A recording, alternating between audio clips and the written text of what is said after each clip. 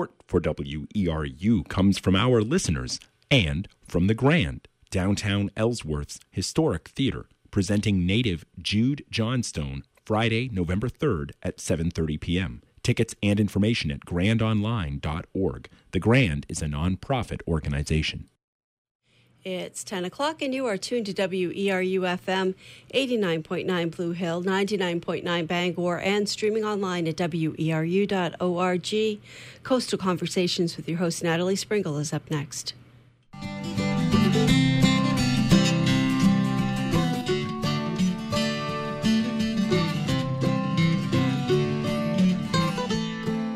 Good morning and welcome to Coastal Conversations here on WERU. We explore issues facing Maine's coastal communities through dialogue with people who live, work, and play on our coast. From fisheries to tourism, from energy to environment, from economy to ecology, we go beyond the social media soundbites, probing deeply into complex issues and solutions. Coastal Conversations is produced with help from the University of Maine Sea Grant program, whose mission is to support Maine's coastal communities through research, outreach, and education. In partnership with the National Oceanic and Atmospheric Administration and the University of Maine, Maine Sea Grant brings marine science to Maine people. We're about to engage in the heart and soul of community radio, in which those of us in the studio and you who are listening create a dialogue that we hope will be of benefit to our coast and our communities. This is Natalie Springle from Maine Sea Grant, and I hope you'll stay with us for the next hour of Coastal Conversations. Today, our show is about congestion and transportation planning in Acadia National Park. We're lucky to have Acadia National Park, this national treasure, right here in our backyard in Maine. But in recent years, the high volumes of people accessing both the park and surrounding Mount Desert Island towns during the summer and shoulder seasons has caused increased traffic and overloaded parking lots. For both locals and visitors, the congestion is having an impact on the quality of their experience. It seems everybody agrees something has to be done to better manage the movement of people, cars, and buses in Acadia. Today on Coastal Conversations, we'll be diving into these issues with two people who are deeply engaged in helping explore solutions. With me in the studio are John Kelly, who's the management assistant at Acadia National Park. Hi, John. Welcome to the program. Hi, Natalie. Thank you for having me. And we also have Martha Searchfield, who's the executive director of the Bar Harbor Chamber of Commerce. Hi, Martha. Hi, thank you for having me. Great. Thanks so much to both of you for coming. This is a pretty complex issue, but also a very passionate one. People in Maine and our listeners care so deeply about this park. Everyone has a personal connection to the park, and everyone wants to both protect the quality of the experience that they have, but also the quality of the park's natural resources. And you two are in the middle of it, representing, in John's case, the park itself, and in Martha's case, the Bar Harbor business community, which of course relies on the park in so many ways. So before we jump into the issues specifically related to transportation planning in Acadia and the congestion issues that we've been hearing more and more about in the last couple of years, I just wanted you guys to introduce yourselves to the listeners. So maybe let's start with John. You've been with the Park Service for a while. Tell us a little bit about how you got there and what you do. Yes, that a while has somehow turned into 30 years, but I've been very happily at Acadia for 17 of those. Started my Park Service career in Yellowstone National Park, but I came east from there to be closer to home, and I've made home now here in Acadia and Bar Harbor for 17 years. Great. And what's your role at Acadia? My role at Acadia is to really support all the operations and planning for the park. I work for Superintendent Kevin Schneider and currently leading for the park the transportation plan. Great. Thanks, John. And Martha, you are the director of the Bar Harbor Chamber of Commerce. You are also an inn owner in Bar Harbor. You own the Canterbury Cottage. Tell us a little bit about how you got to the work that you do. Sort of by happenstance a little bit. I got involved with the chamber through my inn. I served on the board of directors, and then after about 10 years, I was looking to make a change, and then this position came open. I applied, so it wasn't a completely direct path to the job, but I'm very glad I am in it, and I love it. Great. If you're hearing any noise, we're just shuffling around some mics, and we'll jump right in. So how long have you been with the chamber? I've been in this position as executive director for a year and a half. Great. But you've been a business owner for a long time. In this job, as an innkeeper, yes, since 2006. Great. So we have some folks today in the studio who have a pretty good fix on the situation that's happening on the ground on Mount Desert Island and in Acadia. So let's jump right in. And for those of you who are listening, there are later in the show, we will open up the lines for some conversation and questions from all of you. But let's wait for a little bit and get a little bit of the backstory first. So, John, give us a sense of what the visitation is now in the park and how that's been changing in the last few years. Sure. I would love to do that. First, I want to just respond to the comment that you made about the town relying on the park. And what I really want to emphasize is that relationship is mutual, and it's not just Bar Harbor, but it's all the parks that surround, all the towns that surround the park. Some Western parks are so large and so distant from communities that hotels, restaurants, even gas stations have to be built within that park, which, in effect, takes away from the resources. But here in Acadia, we have the great benefit of having all those services that support the millions of visitors that we have outside of the park. So that relationship is very much mutual and two-way, and it's a good one with all the communities that we have.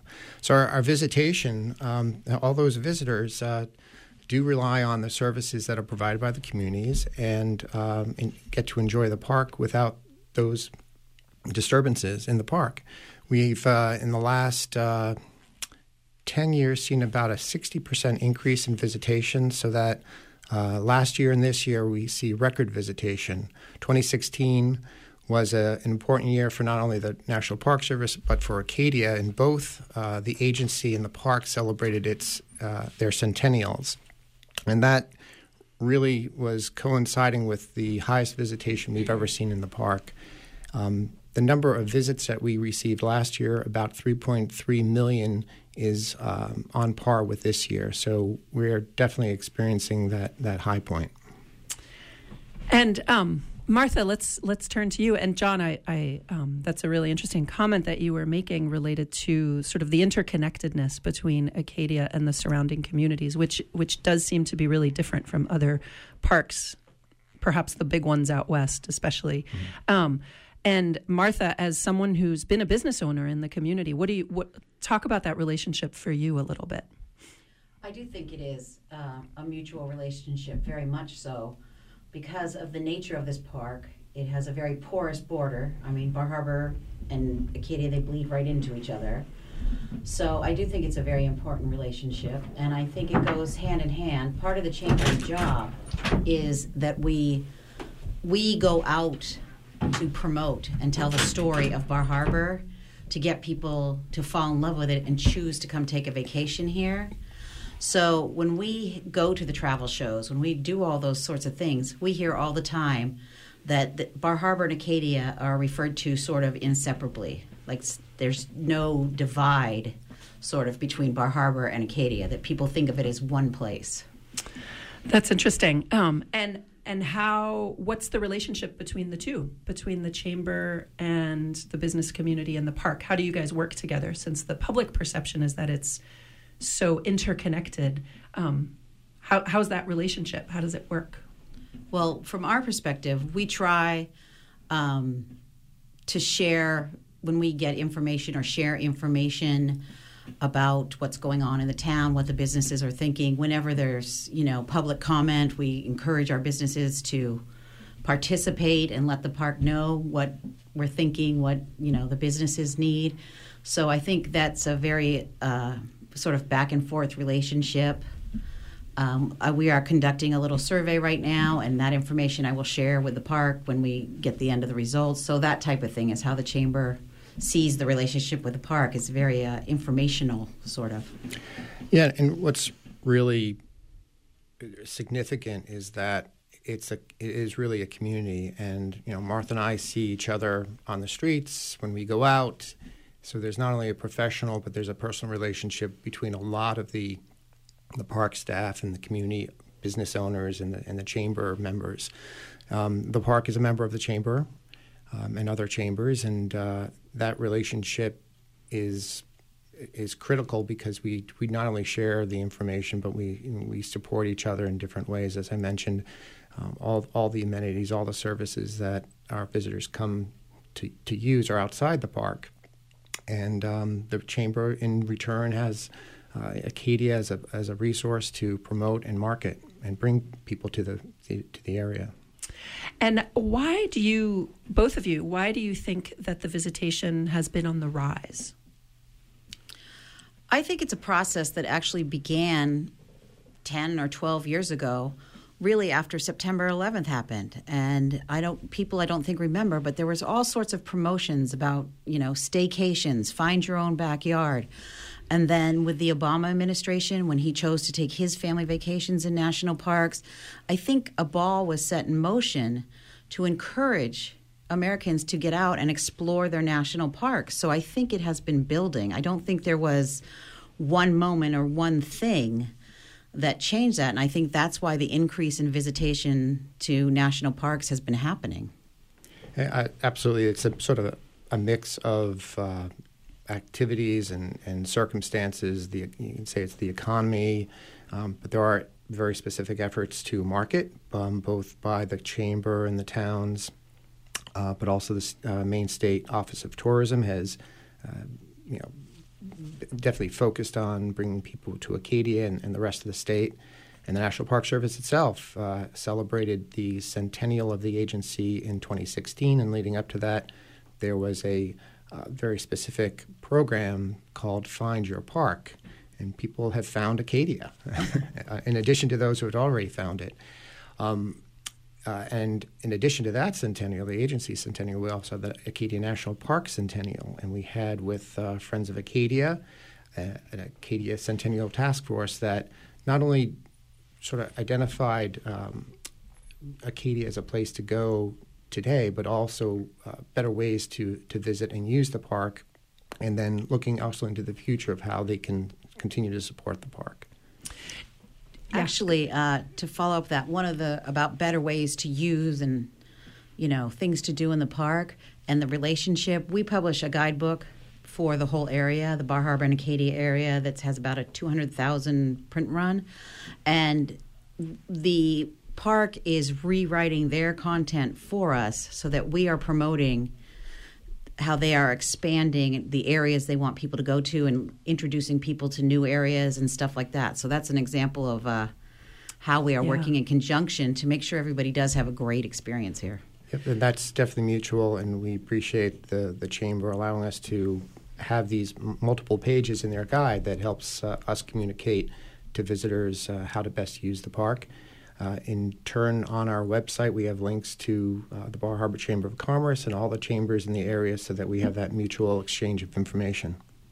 Do you have a sense of how the increased visitation in Acadia compares to other national parks and sort of a fix on sort of tourism trends in general to areas like Acadia where natural resources are really at the core?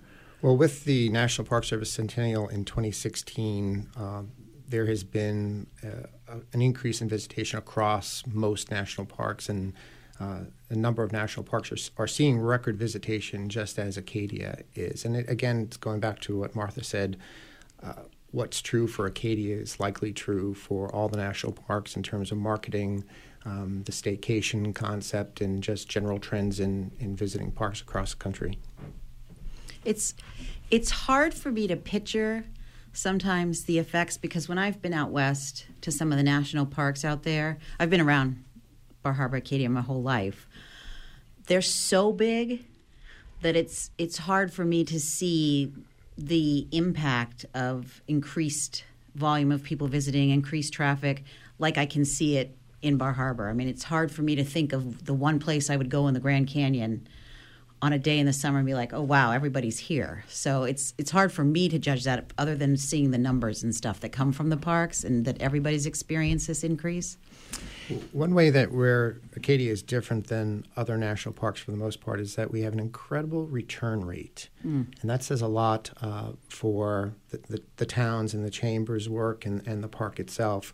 More than 50% of our visitors have been to Acadia at least one other time, and many of those have been here annually since childhood.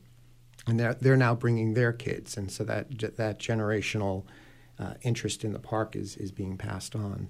So that return rate gives both the chamber and the park an opportunity to inform and educate visitors, because once they come, they're new, they're learning, but the second and third and fourth years, they really know what they're doing, and they can be educated and learn about different ways to use the park much more easily than people who are only going to, say, Yellowstone once in their lives. It's their one shot. But here, we have an opportunity to get that message out.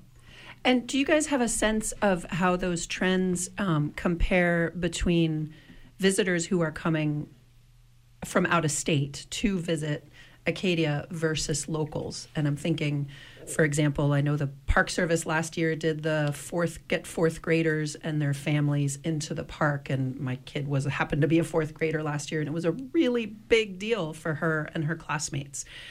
So it sort of that has a ripple effect in communities and towns and families in terms of their desire to visit the national park when your kid comes home and says, we got to do this thing. So what's your fix on comparing trends of visitation from out-of-state visitors versus people from Maine? It's a little bit hard to judge because of the fact there's not one check-in point really for the park. So it's not as if there's one place where you're able to count every visitor, every car, where it's from, that type of thing. I have found over the course of this past year, the Chamber is very fortunate that a lot of people send very nice notes to the Chamber about how much they love the park, how much they loved coming to Bar Harbor, the experience, they can't wait to come back.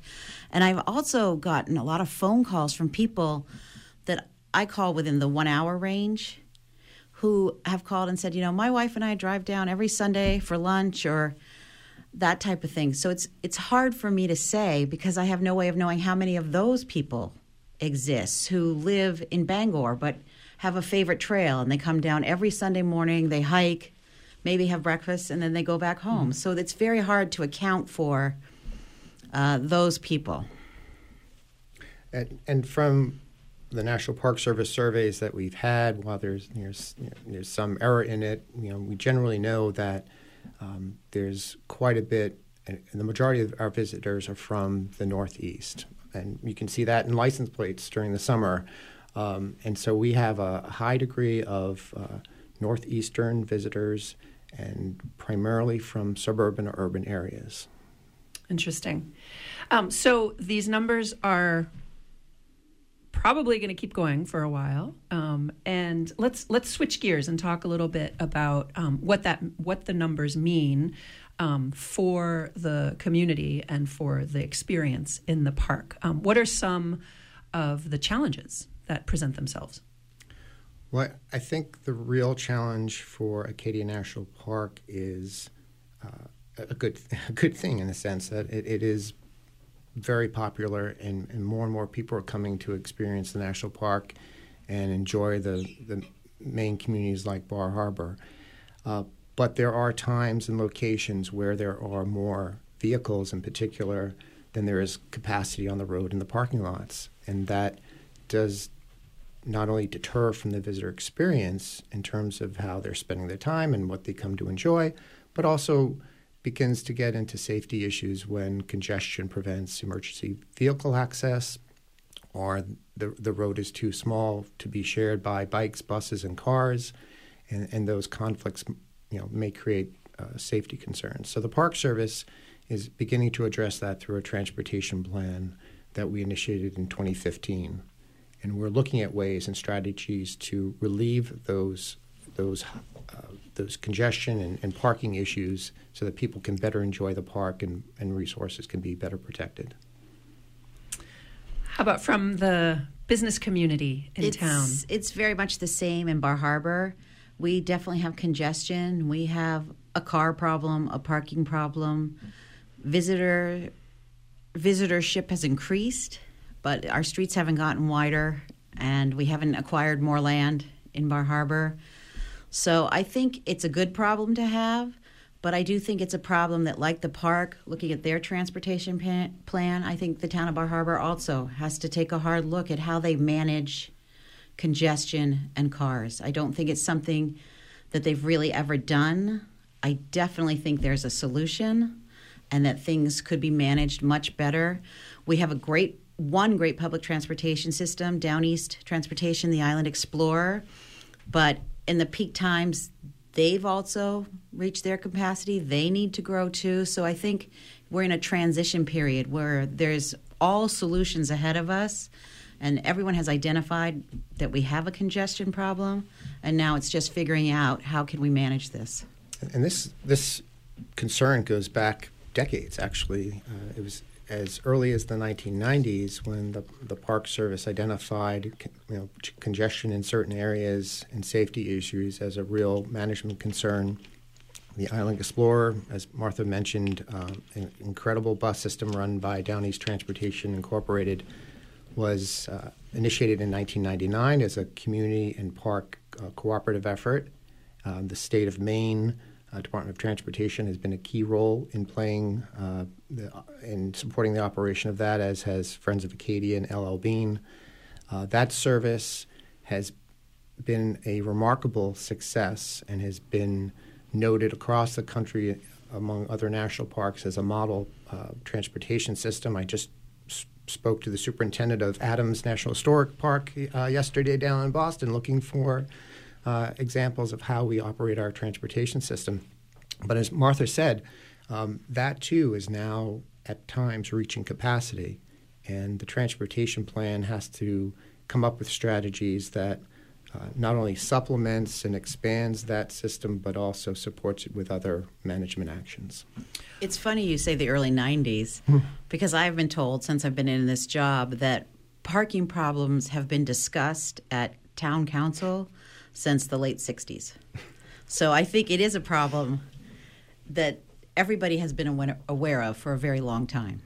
And it seems like now it's sort of in a coming to a head time, right? So I feel like we've heard in the media closures of some of the popular destinations when they overcrowd. Can you tell us a little bit about what happened this summer? How did this summer go in terms of closures at Cadillac and maybe Jordan Pond House and other areas? Yes, there have been actions that we've taken that have closed Cadillac Mountain in particular. And this is really tied back to the transportation plan. When we began in 2015, we started with a round of public meetings that took in input from the communities and from others about what they saw as the issues and what solutions they could see to address the problems. So in that time, the Park Service has also been taking certain actions to sort of test the waters and see what it takes to manage sort of the worst-case scenarios in the park in terms of congestion. We had car-free mornings where we closed the Park Loop Road to support pedestrian and bicycle use. We tried that as a pilot project for a couple of years. We have since curtailed that. The other actions we started last year were to close the top of Cadillac Mountain when congestion backed up traffic to the Blue Hill Overlook, which is about a quarter mile from the top of the summit. This year, we closed it about 80 times due to congestion, and that allowed traffic to clear out, and those closures lasted anywhere from 45 minutes to an hour. And at the bottom of the mountain where the ranger had closed off traffic, we took rough counts of the number of people who were turned away. So it was a pilot approach. We had the support of Friends of Acadia's Summit Steward staff. We had extra Park Service employees to sort of monitor the situation on top of the mountain and report down the mountain to the rangers. The closures, again, were a way of understanding how we could manage the traffic and sort of what impact we would get from having that closure.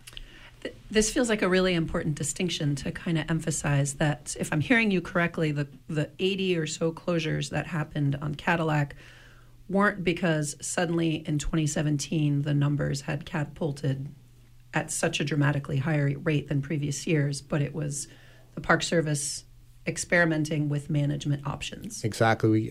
We could have probably been doing this for years in the past, especially at sunrise and sunset, when there were really peak times when literally the 150 or so parking spaces were handling 350 cars. And at that point, there's just no place for people to park other than literally on the road, side by side, and creating basically a single lane of access to the mountain. If you're just tuning in, you're listening to Coastal Conversations. This is Natalie Springle, your host from Maine Sea Grant. We're talking about transportation planning and congestion issues in Acadia National Park and its impact in surrounding communities on Mount Desert Island. My guests in the studio today are John Kelly, who's the management assistant of Acadia National Park, and Martha Searchfield, the director of the Bar Harbor Chamber. If you have questions or comments for our guests about any of these topics, we'd love to invite you to call in. The toll-free call-in number is 1-866-625-9378. That's 1-866-625-WERU. While we're waiting for calls, I just want to say that the transportation plan is continuing.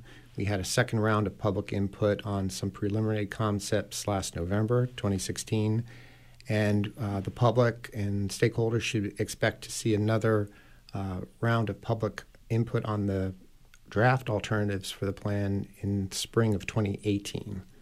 And if we'll be putting out information on how people can comment and participate in public meetings and review the document around that time. Great. And how do people comment?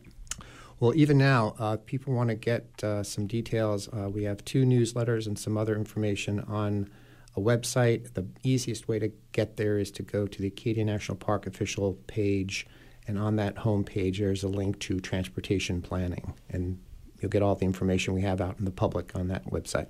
Great.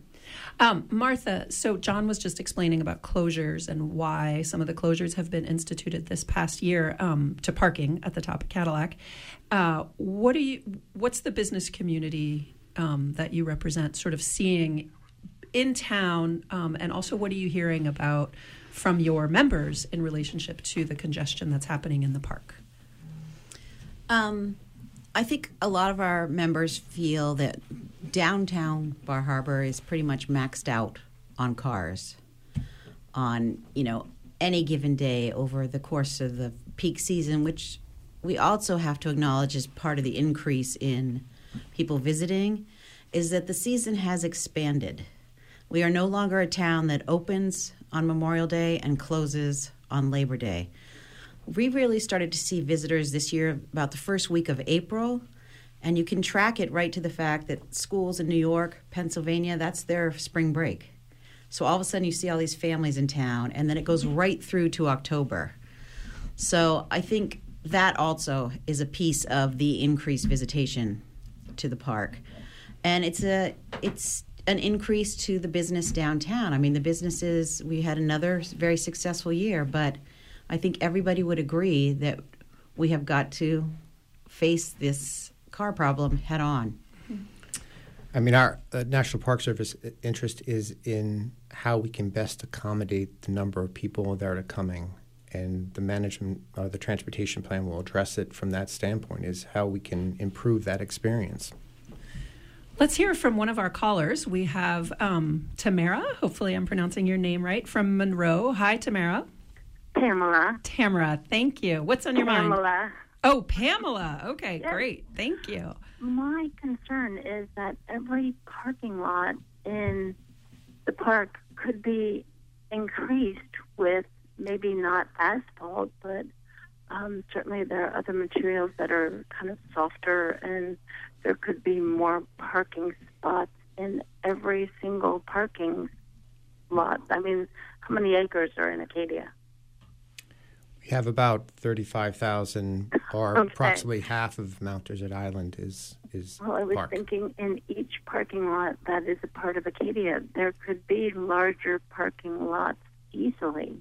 I mean, taking some trees down isn't that much of an issue when there are still so many beautiful parking lots in the area. That's just my concern, my wish. Thank I you. was there.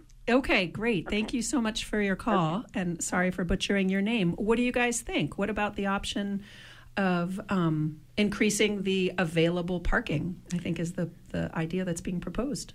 Well, of course, the National Park Service's mission is to protect resources and also provide for their enjoyment by the public. So it is a challenging mission to accomplish when one seemingly conflicts the other.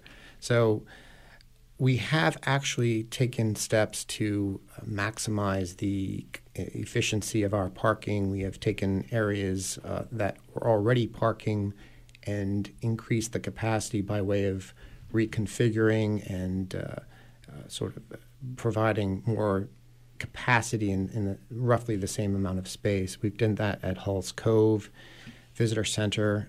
We did just recently improve the parking areas at Jordan Pond House, another sort of problem area for congestion. And that is definitely part of the equation, but is not the primary a way of going about that. We want to look at other ways to provide for public access without impacting resources. The other important part of what we protect is the historic Park Loop Road, and that in itself is a historic resource that we don't want to change the character of by adding parking or more pull-offs and so forth, because we'll destroy the very thing that people are coming to enjoy. It's a delicate balance. I also think it speaks to the fact that Acadia is unique in that it is a park that is not contiguous. And so sometimes accessing the park in different areas may mean people are parking in a town and walking into park land. So in terms of just creating parking lots, it's not necessarily that Acadia can actually just do that. And back in, I mentioned this issue was identified the Park Service in our general management plan back in 1992, and that plan recognized the potential for ever chasing the demand of parking by increasing the parking lot sizes. And we, in that document, we set up a policy where we would not do that, because then you sort of have an open-ended issue of how much parking to provide as demand increases. Let's go to Frank in Lemoyne. Frank, hi, welcome to the show. Yeah, I'm going to take another position on parking lot. I think it's time to grasp the parking lots back in and go to a bus system in the park. No cars in the park. No car. I'm a real car guy, and I've been in the park for 45 years and worked in the park in 75. We need buses in the park, not the big, buses from the cruise ships, but that's really funny. The elephant in the room, and nobody's mentioned it. The air quality of the park since the mid-'80s is at least a couple hundred days a year is below U.S. standards. And now we got more air pollution from the cruise ships going into the park. And I don't know, nobody's done an impact statement. So I don't know how many, when a cruise ship stuff sits out there all day long, and for the 10 hours they're hanging out off the Bar Harbor and polluting the air. And when it goes into the park, I have no idea how many cars that equates to. But I don't think we need cars in the park. I was in Zion in 2012, and it's strictly a bus system. And the parks are talking about reservation systems, which is kind of really a pain, but I can understand it. But now you got to wait an hour and a half in line, from what I understand, to get on a bus in Zion Park. But the bus system's the way to go, period. And why isn't anybody talked about the elephant in the room? The Great. people, the pollution that comes from those cruise ships that goes into the park. Great. And everybody talks about parking. I have not one time, and every time I go to Bar Harbor, which is not as much this year because it's so crowded these days, I never had a problem finding a place to park. They have to ride around a little bit and find a place to park? Yes. But if you start building parking garages downtown Bar Harbor, which I'm sure there are proponents for that, you're going to get more people, more pollution. I hate to say it, but most people who live in Maine are on board with knowing that the park is way oversaturated. But I don't know how you can't keep people from coming when they want to come, that's for sure. Yeah. Anyway. Thanks so much for your call, Frank. You brought up some really good points that we'll ask these guys to touch on. So that was Frank from Lemoyne. Thank you. So no buses in the park and cruise ships. Let's start with no buses in the park for a minute, and maybe this is an opportunity to talk about a couple of the alternatives that are being explored through the transportation planning process. Well, actually, I heard Frank say no cars in the park in lieu of having a bus system. Yes, thank you for that clarification, Something John. like the an all-Island Explorer access. That is a consideration at this point in the transportation plan, and that is something, a great example of something that can be commented on online or in other ways through public meetings, if that's something that is important to listeners. There are challenges, of course, with every alternative we propose, and that's the process, the 3-year process that we're going through, which includes an environmental impact statement to assess all the impacts of the proposed management strategies will be part of the plan. So there's all kinds of alternatives that the park is exploring, including having only transportation within the park that isn't car-based. So it sounds like it's worth looking at those alternatives. Before we go to our next call, Martha, did you have any thoughts on Frank's call related to either cruise ships or minimizing the cars in the park? Actually, what I wanted to comment on is there is no plan to build any parking garages in downtown Bar Harbor right now. That is not something that is being considered. And I think this was a study that was done by one of the national parks of how much damage cars versus bus do to the environment in the park. And cruise ship passengers do not bring their cars. So I think that should be kept in mind. And there's a lot of mixed information out there about cruise ships and pollution, and the environment. And there is no definitive, explanation for which is better, which is worse, more cars, versus a cruise ship. It's just a big gray area. And cruise ship business is important to the town of Bar Harbor. So I think we should keep it in perspective. Thank you. Let's hear from Alvian. Hi, Alvian. Welcome to the program. Good morning, Natalie. You've got a good group there with Martha and John. Just another comment on the extent of Acadia National Park. Of course, we have one in Isle of Ho, accessible through Stonington, and there's Schoodic. And then I represent Down East Acadia Tourism, and we use Acadia National Park in Bar Harbor as a magnet. And of course, Revel whenever it's overcrowded, because that means people will go other places. And we do have beautiful Fort Knox and the Penobscot Narrows Bridge on one end, a bunch of state parks, and Roosevelt Campobello International Park on the other end. And if you go far enough, if you've got the time and a passport, Fundy National Park in Canada. So you can really spread out the time that people spend in Down East Maine and use Bar Harbor, Ellsworth as a central locus if you want, or move around. But I want to thank John and Martha for the good work they do accommodating that big flow of visitors that we get, and thank them for the work they put into it. Thank you, Alvian. Thank you, Alvian. Thank you, Alvian. So Alvian just made a plug for using Acadia as an anchor, but then encouraging people who find the congestion problematic to move throughout the rest of the region. So that certainly seems to be a good option. I think we have another caller, Jim in Trenton. Hi, Jim. Welcome to the program. Good morning. Good morning. Good morning. I was wondering if any of the panel could comment on the status of the Trenton Visitor Center. This, I think, was intended to help alleviate some of the parking problems. It was intended to allow expansion of the bus system. The construction is currently on hold. I don't know if that has to do with the State Department of Transportation or not, but I would like any additional information on that and its status. Thank you. Great question. Thank you so much, Jim. So the status of the Trenton Visitor Center. John, can you bring us up to speed? Yes, the center in Trenton, as we call it, the Acadia Gateway Center, a portion of that has been successfully developed in the first phase of that project, providing a home to Down East Transportation, and the Island Explorer bus system has been completed. That was done in 2012. What's left to be done is the Transportation Hub and Visitor Center for Acadia National Park and Regional Tourism. That is still in play and very much a part of the consideration of the transportation plan.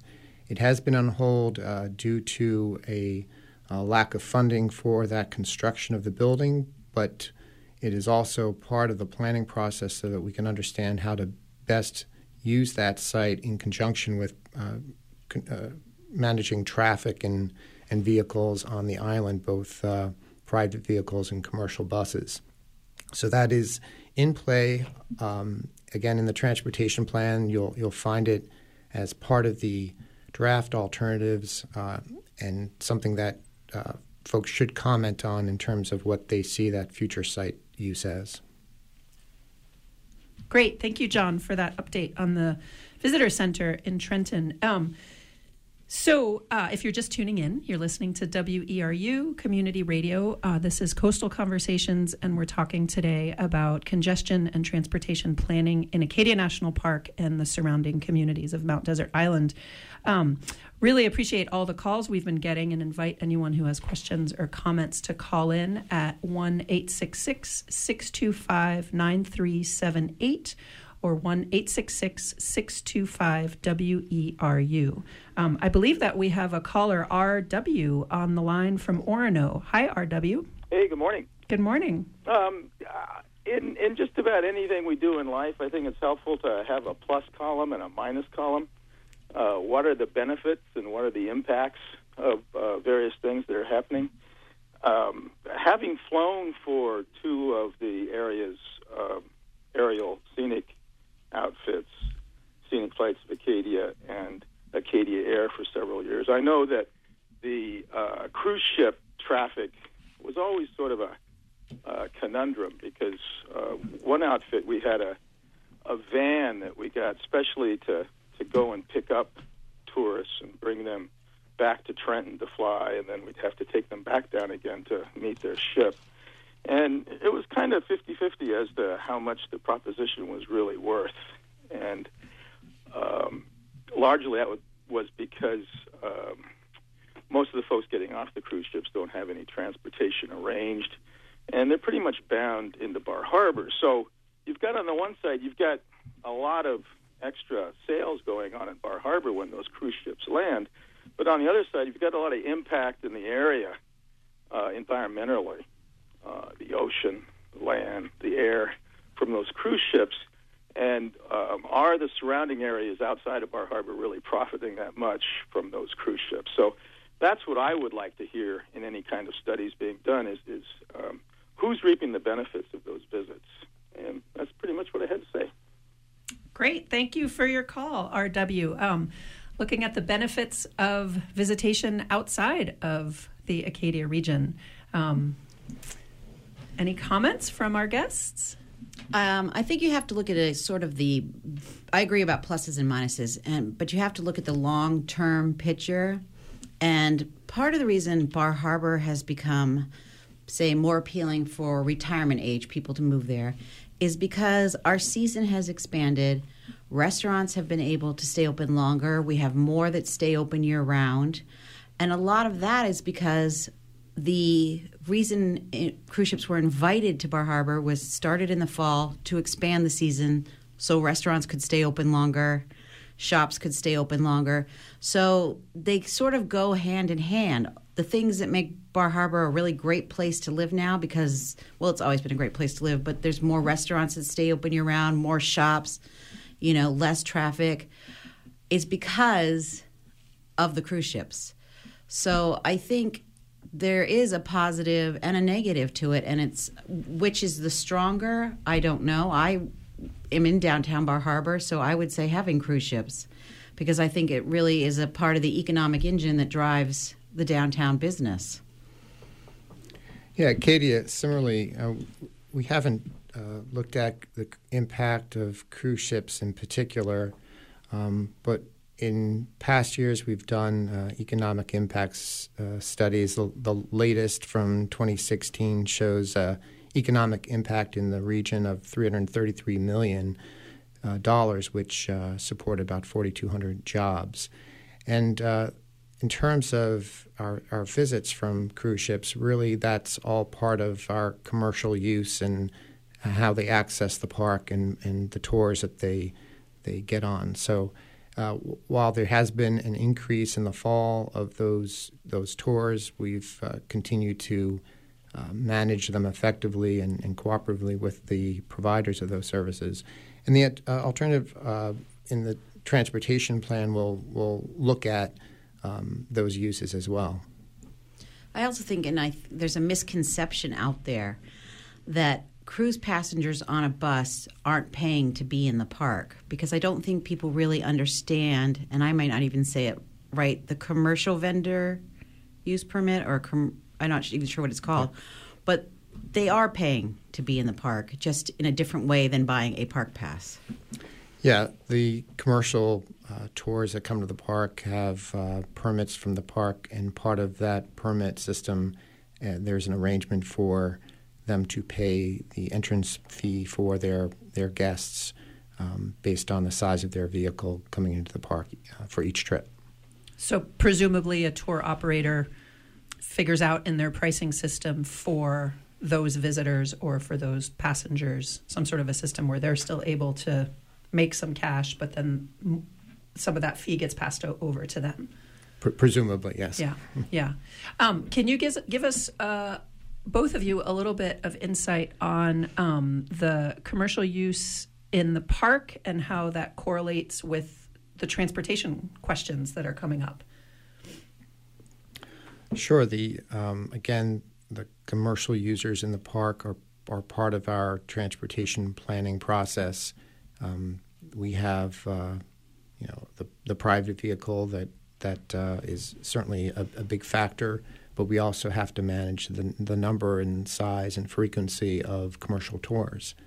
While they do come into the park in buses that, in a sense, take cars off the road, we also have to look at the size of that vehicle as they may or may not fit in the historic road setting, and the delivery of people to one place at one time. So that sort of congestion issue expands to walkways and restrooms and other services that people are delivered to. And then what about in town? Well, the buses, commercial buses, the big motor coaches are, of course, part of our congestion problem because they have gotten bigger and bigger. And again, our streets are not getting bigger and bigger. So that is part of the discussion as well for the, parking solution for downtown. Buses are very much a part of that discussion. Where should they park? Where should they wait? That kind of thing. Do you guys have a sense of, one of the questions that often comes up is how much of the economic impact from the increased use stays local versus goes elsewhere? Do either of you have a sense of that piece? I don't have hard numbers. I mean, I can name tour companies that I know are locally owned. So, yes, that money is staying local. A lot of them employ a lot of, especially the tour companies, seniors in the area who conduct the tours because of their history and knowledge in the area. So then that's an impact on somebody's job. So I couldn't say exactly, but I mean, it's a very important part of the community. Jobs are clearly an important part of the whole tourism industry. So the National Park Service does an annual study of that economic impact from visitation, and the area that we look at is local on a regional basis. So roughly every county within 60 miles of the park is included. So that that's pretty local in terms of the impact. And as I mentioned, that's $330 million from 2016 with supporting about 4,200 jobs. So, John, talk a little bit about some of the models that the Park Service is maybe looking at, other places that are maybe other parks that are dealing with these kinds of issues. What are some of the things that you guys are paying attention to that might help shed some light on where to go next for transportation in Acadia? Well, the great thing about being part of the National Park Service is we have a nation of parks and other units that are experiencing similar problems and have tried certain strategies that we are definitely learning from. Haleakala National Park in Hawaii, very interestingly similar to Cadillac Summit, instituted a reservation system for their sunrise on the mountain, which requires a permit from 3 to 7 a.m. in the morning. And people can make a reservation online, cost $1.50, and they need to print that out and show up in that time period with that permit. So that is one example of many around the country that we're looking at, and not everything is transferable very easily to Acadia. So we have to consider the local conditions and the local situation, and that's part of what the transportation plan will be doing. So I heard you mention the word reservation. What might that look like? And I want to clarify that you guys aren't making any decisions now. You're just looking at options and hoping to continue to hear feedback from residents and visitors alike. Very much. We're probably about a year away from making a decision, and we're going to have much more input from the public before we do that. As I said, we will be coming out with a draft plan and environmental impact statement in spring of 2018, encouraging people to comment online or come to a public meeting if they're local and give us feedback on that. The reservation system and other management strategies, working with commercial users, expanding the Island Explorer, encouraging systems such as Uber, where there's an on-demand system where adds to the options for people to access the park without needing a parking space, are all in the mix of the alternatives. The reservation system, again, has not been laid out in any detail, but the idea would be that people would be assured of a parking space at a time and location that they chose, rather than trying to get to an area and not being able to access it. And part of everything that we do in the transportation plan will be to educate people to plan ahead, think ahead, and really know what they're getting into in terms of visiting Acadia. Now, if a reservation system is implemented, that would mean, again, planning ahead and having that expectation that you'll be able to do what you want, where you want, at that time. And so that will ease the issue of traffic congestion and parking demand, and provide people with an experience where they can access the park without that hassle. And in town, and from the perspective of the businesses, would you see sort of similar advantages or disadvantages to some of the options that the park is maybe looking at? Yes, I think there will be both. But I think since it's in the middle of its development, this plan, it's hard to really say what is it that's going to work, what's not going to work. I do think they have to, our transportation, the town's transportation solutions sort of will dovetail eventually with the park's transportation solutions. I mean, I think they're going to have to.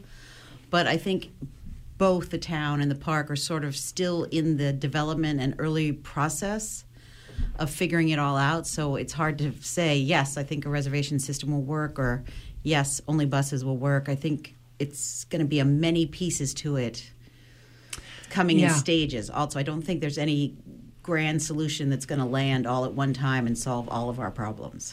There's a lot of moving parts. There's the park's transportation planning process. There's the Bar Harbor Town Committee looking at parking solutions. There's discussions in Bar Harbor about what to do with the ferry terminal property. All these things are fully integrated.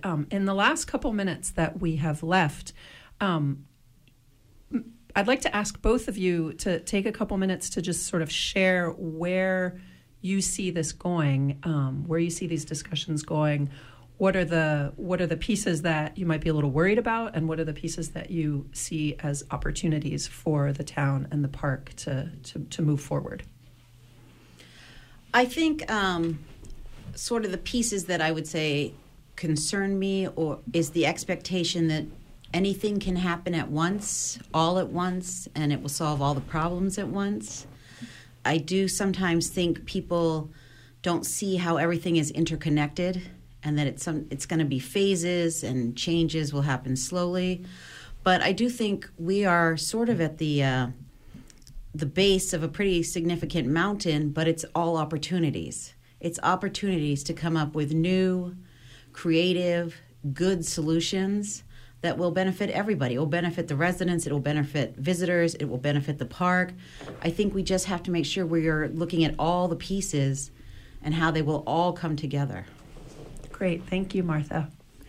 Yeah, I have a similar response in that there will be changes, but there will be time as well to make those changes.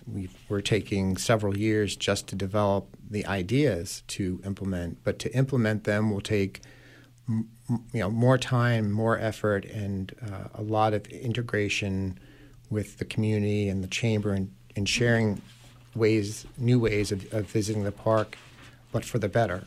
And I think that will, in the end, allow us to accommodate the visitation that we're getting, but in a much better way so that people enjoy the park even more than they are today and come to the towns and enjoy the communities around the park. And if folks want to have their voice heard related to this process, they should go to the Acadia National Park homepage and find the space in that homepage to make comments. Yeah, there's a link to transportation planning on our homepage. Great. Thank you so much. We've come to the end of our coastal conversation today, amazingly. That hour flew. Today we talked about congestion and transportation planning in Acadia National Park and surrounding communities. I'd especially like to thank my guests, John Kelly, Management Assistant at Acadia National Park, and Martha Searchfield, the Executive Director of the Bar Harbor Chamber of Commerce. And also really wanted to thank all of our callers. It was great to hear from all of you, really great questions and comments and points that you made. So thanks for taking the time to listen and call in with your voice. Coastal Conversations is produced with support from the Maine Sea Grant Program at the University of Maine, bringing marine science to Maine people. Join us from 10 to 11 a.m. on the fourth Friday of each month. Next month, we will be looking at marine mammals and the whale mortality events that have happened in the region in the last few months. Our show's theme music, A Following Sea, was composed and performed by Paul Anderson. Thanks to Amy Brown for engineering our program, and stay tuned for On the Wing with Joel Raymond. This is Natalie Springle from Maine Sea Grant, host of Coastal Conversations, wishing you a good morning.